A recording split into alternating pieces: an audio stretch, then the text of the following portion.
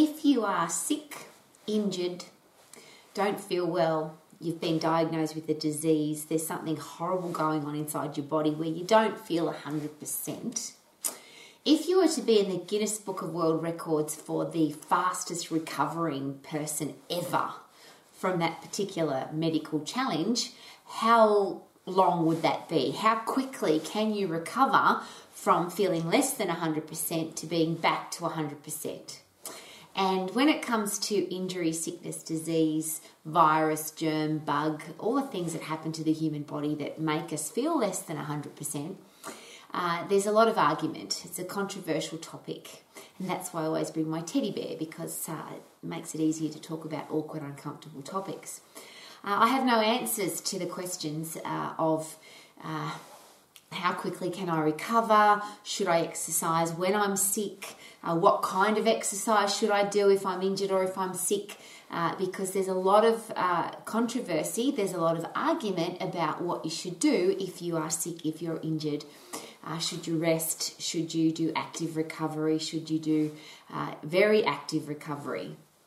But I've got some really important questions, and that's all I like to do is, as an exercise professional, I don't think any of us can tell people what to do, because who knows your body better than you do?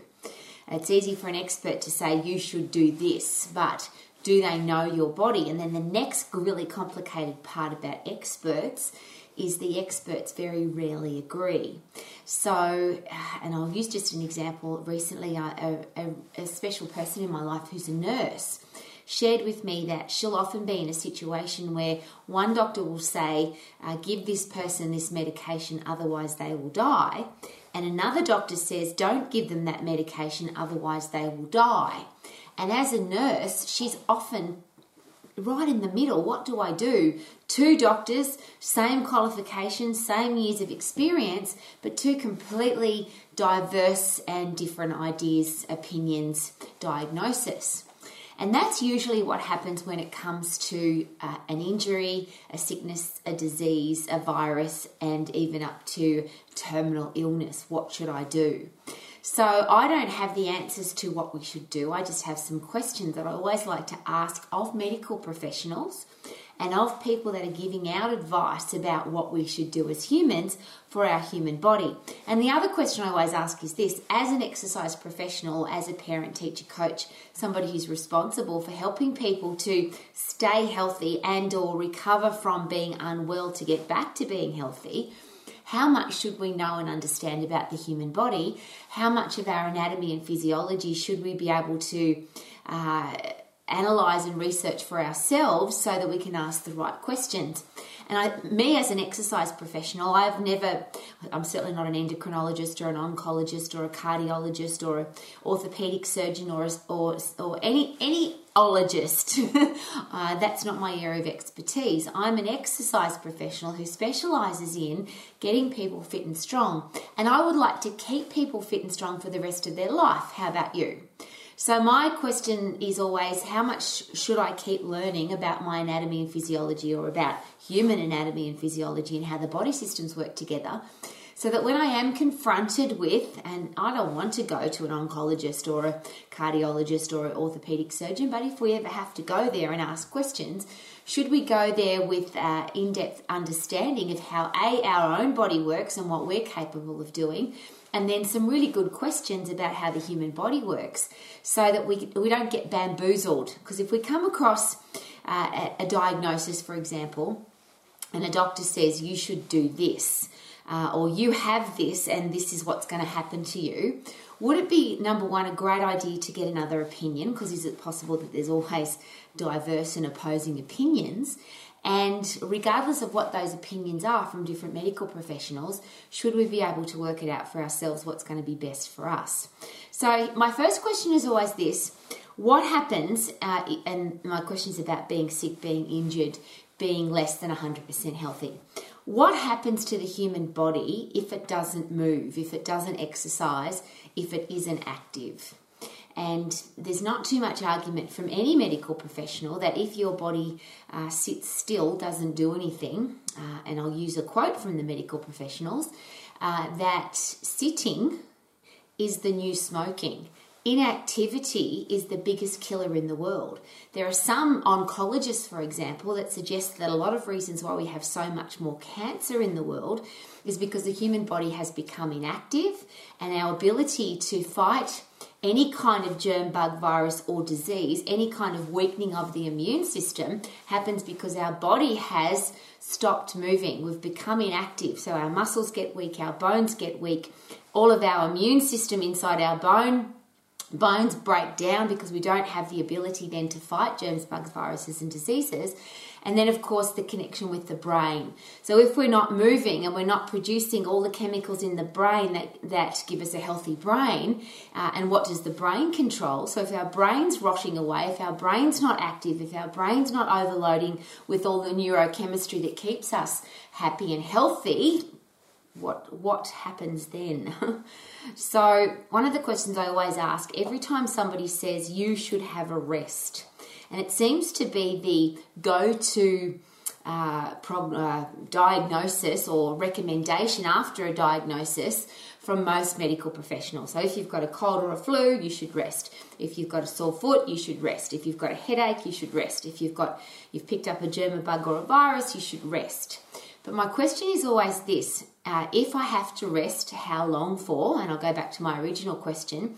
What if I wanted to be the fastest recovering person ever from this particular medical challenge? What would put me in the Guinness Book of World Records to make that happen? And just as an interesting side note for that, if you ask that question, watch the face of the medical professional that you've asked the question of. Because most people go in with the same idea as the medical professional is going to tell them to do. I should rest. And in fact, have you noticed that some people use injury or illness or a cold or a flu or a virus as a reason to have a rest? It's a great opportunity for me to have a holiday. But if you go to a medical professional and you say, okay, I don't feel well because I've got everything from a sore foot to a bad headache or some kind of virus or disease, how do I get out of this thing quickly? How do I become the fastest recovering person ever? And is it possible that would put the doctor, the medical professional, into a different headspace? Because they're not dealing now with somebody that wants to have a rest, wants to take it easy, wants to recover slowly. They're actually dealing with somebody that's absolutely committed to recovering fast. And then the next thing that, and it's an example I always use, there are a lot of medical professionals that are not active themselves. So the information they give out is based on how they would rest or recover or deal with a medical challenge. So a lot of medical professionals will say you should rest because they rest most of their lives. And I say this carefully because I don't want to be disrespectful. I really don't. But I'm very challenged by medical professionals who understand, because they've been trained medically, they should understand how the human body works. But when you look at them, they're either overweight or they look unhealthy or they seem stressed or they've got a negative attitude, or there's lots of reasons why medical professionals aren't in peak physical condition. But I always question why not. If you have a really good understanding of how the human body works, could it even be disrespectful to not look after it? And if you are in a position where you are responsible for looking after other people's health, should you be living the example of what healthy is? How can we take somebody seriously who isn't, if they're a health expert, how can we take them seriously if they're not healthy? If they're a medical expert and they are not medically looking after themselves, how can we take them seriously? So I'm asking the question very personally because I'm in the middle. I'm like my nurse friend where one doctor will say this and another doctor will say that. One medical expert will say this and the other medical expert says exactly the opposite. And me as an exercise professional, I've often been caught in the middle with my client. So my client comes to me and says, this doctor said this and this doctor said that. Rowie, what should I do? And now we're in a situation where we have to make a decision because as a human being, who is ultimately responsible for our body? Who's got to make the ultimate medical decisions about what we do, what medication we take, what interventions we get involved in, whether or not we exercise when we're sick? And of course, the people that have come to me with Rowie, please help me, I need advice for whether or not I should exercise when I'm sick or when I'm injured, usually comes because one medical person has said you shouldn't exercise and another medical expert has said, well, perhaps you should exercise, or yes, you have to exercise, and now they don't know what to do. And a very personal example, I share, my mother was diagnosed with a whole heap of things, and she was very medically unwell around about the age of 75. So she was diagnosed with advanced osteoporosis. She was on beta blockers for high cholesterol, high blood pressure, and everyone in her family had heart challenges. She was on some serious asthma medication, type 2 diabetes medication because she was overweight, and she was in really bad shape. And very, I can only put it, I feel very privileged that when my mother came in and I with her medical diagnosis of advanced osteoporosis, came in who is, yes, a health scientist, yes, somebody who's got a large amount of logic and common sense, yes, somebody who's a sports strength and conditioning coach, and yes, somebody who wanted to take care of my mother. And I share that because often it's very difficult to give information or help your own family. They tend to be a little bit standoffish. My mother certainly was. But came in and took control of that situation. He got her exercising. And to cut a very long story short, we took her from advanced osteoporosis and on some serious medication, heart medication, type 2 diabetes medication, asthma medication, and we pretty much got her off all of her medication by, I think, a serving of beta blockers, and she was on multiple pills for her heart, and she became a very healthy woman, physically and mentally, but she was old. She was diagnosed with advanced osteoporosis. We then got her exercising and lifting weights and boxing and running up and down stairs and swimming in the ocean and running on soft sand. And she got really fit and healthy. And at 80, she was diagnosed with slight osteopenia, which means we had reversed her osteoporosis because of all the activity she was doing, which is very exciting. But here's what happened. She ended up at a GP's office because she had a sore back. And it's interesting because we talk about when you sit and do nothing, your body doesn't deal well with that. Well, my mother sat on a train for a very long time. It was like a 3 or 4 day trip across Australia. And when she got off the train, she had a very sore back. She'd been sitting for 4 days. And as we know, the position for the human body is upright. We function so much more effectively in the upright position. And that's just common sense, isn't it? To hold ourselves upright, we require more energy. We require more muscles to be activated, which means the central nervous system has to fire more. The endocrine system has to work harder. Our skeletal and muscular system has to work harder. Our cardiovascular and respiratory system has to work harder. So upright's better than sitting. But anyway, after 4 days of sitting, she had a very sore back. Someone in my family picked her up off that train and took her straight to the doctor because she was complaining about having a sore back. And this is where our challenge begins, because the GP that she went to told my mother that she was too old to be boxing, too old to be doing heavy strength training, too old to be running up and down stairs, too old to be swimming in the ocean, and definitely too old to be running. So she should stop doing all of those things and she should take it easy. She should rest because she was 80 years of age. And I'm going to ask the question again. If I don't do anything, what happens to my body? If I sit down for 4 days, how quickly could my body slow down? How quickly could it get weak? And again, very privileged. When she got back from that trip and she shared with us that she wasn't going to be doing any of those things anymore because the doctor said, and that's my biggest challenge, and it might be yours already. Because there are a lot of medical professionals where their advice is don't do it, stop exercising, rest, take it easy. And you only have to look at hospitals. When you get sick, they put you in a hospital and then they lie you down. Well, what happens to your body if you have to lie down in a hospital bed for a week or 2 weeks? When you get out of that thing, apart from the fact that you're in a hospital with lots of other sick people, there's a whole lot of other risks about hanging out with a whole bunch of sick people. But if you lay down for a week, God forbid 2 weeks, your body will get significantly weaker in a very short period of time. So my mother comes back and says, no, I'm not going to be doing any of those things anymore because the doctor said.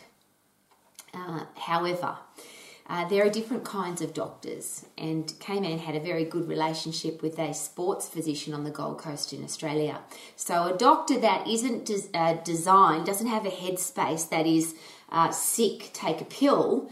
Sports physicians' headspace tends to be athlete, get them back on the field. Athlete, get them back in the ring. Athlete, get them back in the pool. Athlete, get them back to 100% as quickly as possible because they're an athlete, they do sport. So we took my mother to a sports doctor, which I think she felt a bit chuffed about because she was 80 and she was at the sports doctor. And Dr. Imeson made a statement, and I'm paraphrasing, but it's one of my favourite statements when it comes to exercise in general and definitely when it comes to recovery from exercise. So he said, Mrs. Cesarin, yes, you have a sore back because you sat down for a long time. And there's a challenge with being inactive. But here's the other challenge. If you stop exercising, there's 100% chance if you don't exercise that you will die early. You'll die early with diseases. You'll waste away, rot away. You're more likely to get Alzheimer's and dementia. You're more likely to have very poor quality of life if you don't exercise. 100% chance that's going to happen. If you do exercise, there's about a 50% chance that you could sprain an ankle, you could sprain a muscle, you could get bitten by a jellyfish in the ocean, you could drop a weight on your toe in the gym. There's a 50% chance that at some stage while you exercise, you will have some kind of injury, some kind of challenge. But if you don't exercise, there's a 100% chance that you will die early with poor quality of life and with some kind of illness, sickness and disease. And particularly you, Mrs. Cesarin, because based on your background, based on your medical history, based on what's happened to everybody else in your family that's died under the age of 60, if you don't exercise, you're going to go downhill real fast. So I'll put that all into one simple statement. If you exercise, 50% chance you could get an injury. If you don't exercise, 100% chance you're going to die early with some kind of disease. So very privileged again that my mother took notice because it came from a different doctor this time, and maybe that's a really good message as an exercise professional for us to understand. We've got to find the right doctor. Every single medical professional has another medical professional with exactly the same qualification that will disagree with them. That just seems to be common practice. So as an exercise professional, do we need to find the healthy, fit, strong doctor that wants their patients to be healthy, fit and strong too, long term? Then it comes down to each individual person. So who are we to say, who's a doctor to say, and who am I to say as an exercise professional, don't move, don't exercise. All the different diseases, and you can rattle them off: coronary heart disease, type 2 diabetes, osteoporosis, depression, obesity, sore feet, sore neck, sore back, any kind of muscular or joint injury. There's a whole heap of information that says you should rest. However, I'll use a joint injury for example. If I have a sore foot, I still have another foot and I still have the rest of my body. So why would I rest my entire body when I've got a sore foot? And I just think it's a really important question to ask. I don't want to injure my foot if it hurts. I want it to get better. So maybe the injury needs to recover. But is it possible that if I slow down my circulation and I slow down my vitamins and minerals and phytochemicals and antioxidants going through my body effectively, if my muscles start wasting away, if my head space starts getting negative or depressed or anxious, is it possible that my ability to recover fast will also slow down? So if I've got a sore foot, what if I still keep exercising? So I don't use that foot, but I have another foot and I have two arms and a torso, and are there other things that I can do? So even if I've got a sore foot, could I still ride a bike? Could I still swim? Could I still box? Could I still do exercises with my other leg? And could I still do all of my upper body exercises? And of course, the answer is yes, but it depends on the individual person. Because there are some people that just cannot wrap their head around, I've got an injury, I need to keep active. And there are other people who can't wrap their head around, I've got an injury, why on earth would I stop exercising? I don't want my circulation to slow down. I don't want my body's ability to look after itself, to be fit and strong, to slow down. So yes, I will work my way around that injury. So could it be a great question to ask if you're an exercise professional and somebody comes to you with those two complete opposite diagnoses? Don't exercise, you should exercise. Could it be a great thing to ask, what do you want to do? What could happen to your body if you don't move it for a week or 2 weeks? And this is the really crazy one, and I'll rephrase because that sounds very biased.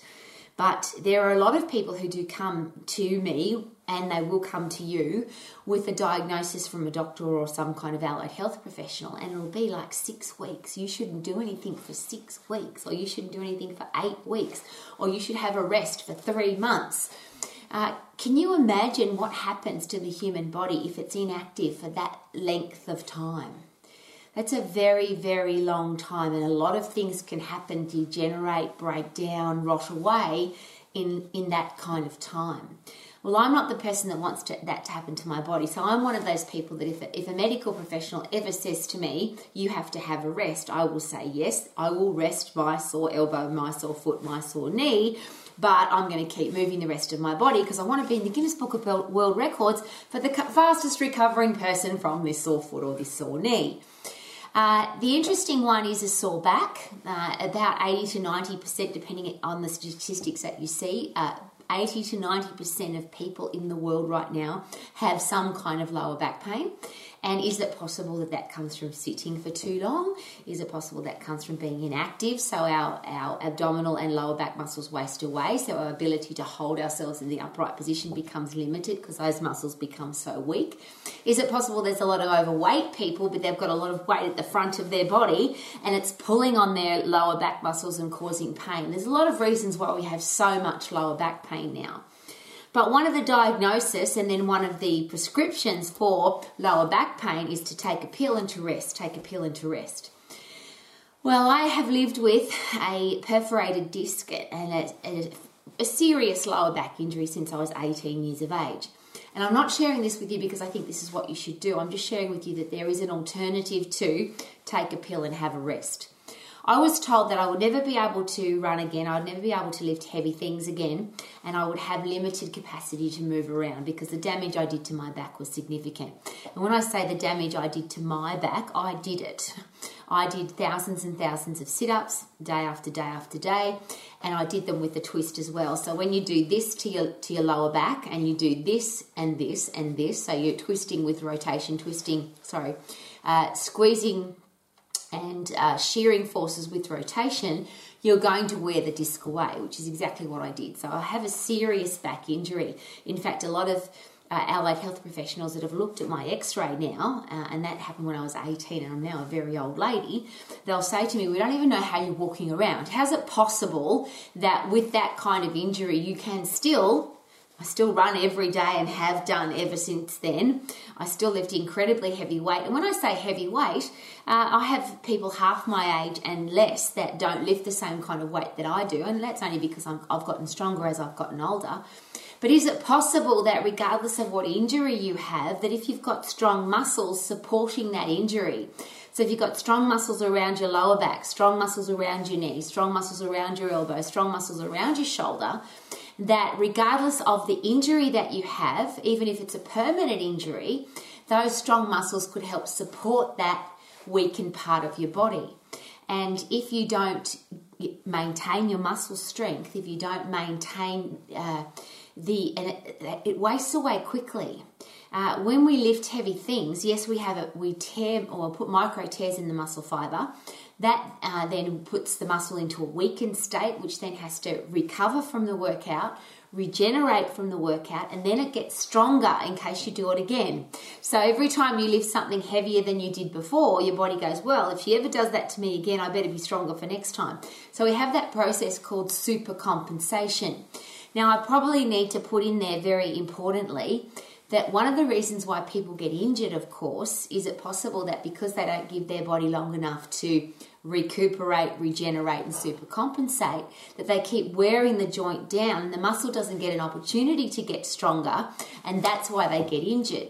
So for some people, is it possible that a week off, 2 weeks off, 3 weeks off will actually help their muscles recover, regenerate, supercompensate, and they come back even stronger?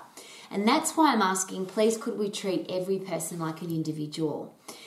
This blanket diagnosis of you should have a rest if you've got a cold or if you've got a flu or if you've got an injury or if you've got a sickness is a really interesting way to treat humans because we're all individuals. When it comes to something like probably the horrible diagnosis, the most horrible diagnosis of all is some kind of terminal illness or a cancer. But again, the top oncologists in the world, the top cancer doctors, are all suggesting that if you are healthy, fit and strong, you're less chance to get cancer. If you are diagnosed with cancer and even if you are inactive, the best thing you can possibly do is get really fit and really strong so that your body can fight the chemotherapy. The body can fight the horrible disease that's trying to take over your body. And you can't do that if you're weak and unfit. So it's suggested that you get fit and strong. And then if you even if you get rid of your cancer, really good idea to stay fit and strong so it doesn't come back. So to be diagnosed, and they used to say this, you've been diagnosed with cancer, so you need to rest now and go to bed and lie down. And of course then the body wastes away, and then what happens? More chance of being even more sick from that horrible disease. So there's a classic example of this is a really important time to stay fit and to stay strong so your body can fight this horrible thing that's trying to kill it. When it comes to, that cold thing, I don't know how many times in your lifetime you've had a cold or a flu, and usually you can tell, you know that you've got the flu. It's one of those, no one needs to test you to say you've got the flu. You can usually feel it coming on. You've got achy bones, you get a sore throat, runny nose, and you're sick for a few days, depending on how fit and strong you are. Because have you noticed that really fit, strong people, even if they pick up a flu bug or a cold or some kind of virus, they get better much quicker.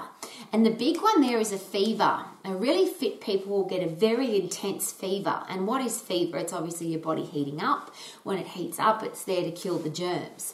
So do we exercise during that time? And again, it's a really interesting question because most people, when they're sick with a flu or a cold, they don't feel like it. They can't breathe properly. Their body feels weak and they don't want to do anything.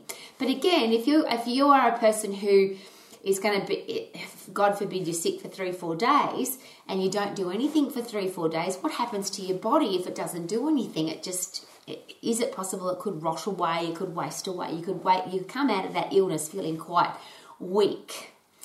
The reverse of that is if you move around and you have circulation, if you get fresh air and sunshine, and the really big one there is the sunshine, because that's how your body produces vitamin D, which is a really important component of your immune system, which is the really important component of how to get better from a sickness. So one of the things that people tend to do when they're sick is they lock themselves away, they close the windows, close the curtains and hide in the dark. No fresh air, no sunshine, inability to produce vitamin D, and then we tend to take pills. It might be a doctor's pill, some kind of cold or flu pill, and then maybe a vitamin C pill. But the challenge with all of those pills is if you don't have good circulation and you don't have a healthy, fit, strong body to circulate that stuff through your body, it doesn't matter how much petrol you put in there, it doesn't matter how much extra additive of vitamins and minerals you put in there, if your body's not circulating effectively, will it work? So what do we do when we're sick? What do we do when we're injured? What do we do if we've got some horrible disease? Do we let our body waste away even more, or do we maintain our health and fitness and our strength so that we can fight whatever is attacking us? If we've got one part of our body broken, could we still use the other parts of our body? And even if we really don't feel well, could it still be a great idea, even if you're at the peak of your bad flu and you've got a really bad headache and achy bones and runny nose and all those things that happen, what if you still got fresh air and sunshine and went outside and moved around? I'm not talking about running a marathon, and I'm not talking about sprinting up and down the driveway. I'm just talking about maintaining some form of circulation and activity, fresh air and sunshine, so that your body has all the ingredients it needs to get better. And if I ask this question, if you were really sick, would it be your recommendation to lock somebody in a dark room, take away the fresh air and sunshine, put a blanket over their head and hope that they get better quickly? Or could it be a good idea to get some fresh air and sunshine and some movement? And most importantly, there's a thing called the brain-body connection. And obviously our brain lives inside our body. But one of the biggest killers in the world, one of the things that's really going to make us sick is stress. If I get stressed, I have an imbalance in my body. It's called dis-ease. My body's not at ease because it's stressed. So I'm in a state of dis-ease. And I have, when I'm stressed, I of course have elevated heart rate, elevated blood pressure, elevated blood sugar levels, elevated blood fat levels, and nothing works properly. My body's fighting to try and get the blood sugar back into my cells. The blood fat shouldn't be connecting onto what could be broken anywhere inside any of my hoses. There's a whole heap of disease going on in my body. So could it be a really good idea to keep my body as healthy, fit and strong as possible and as stress-free as possible?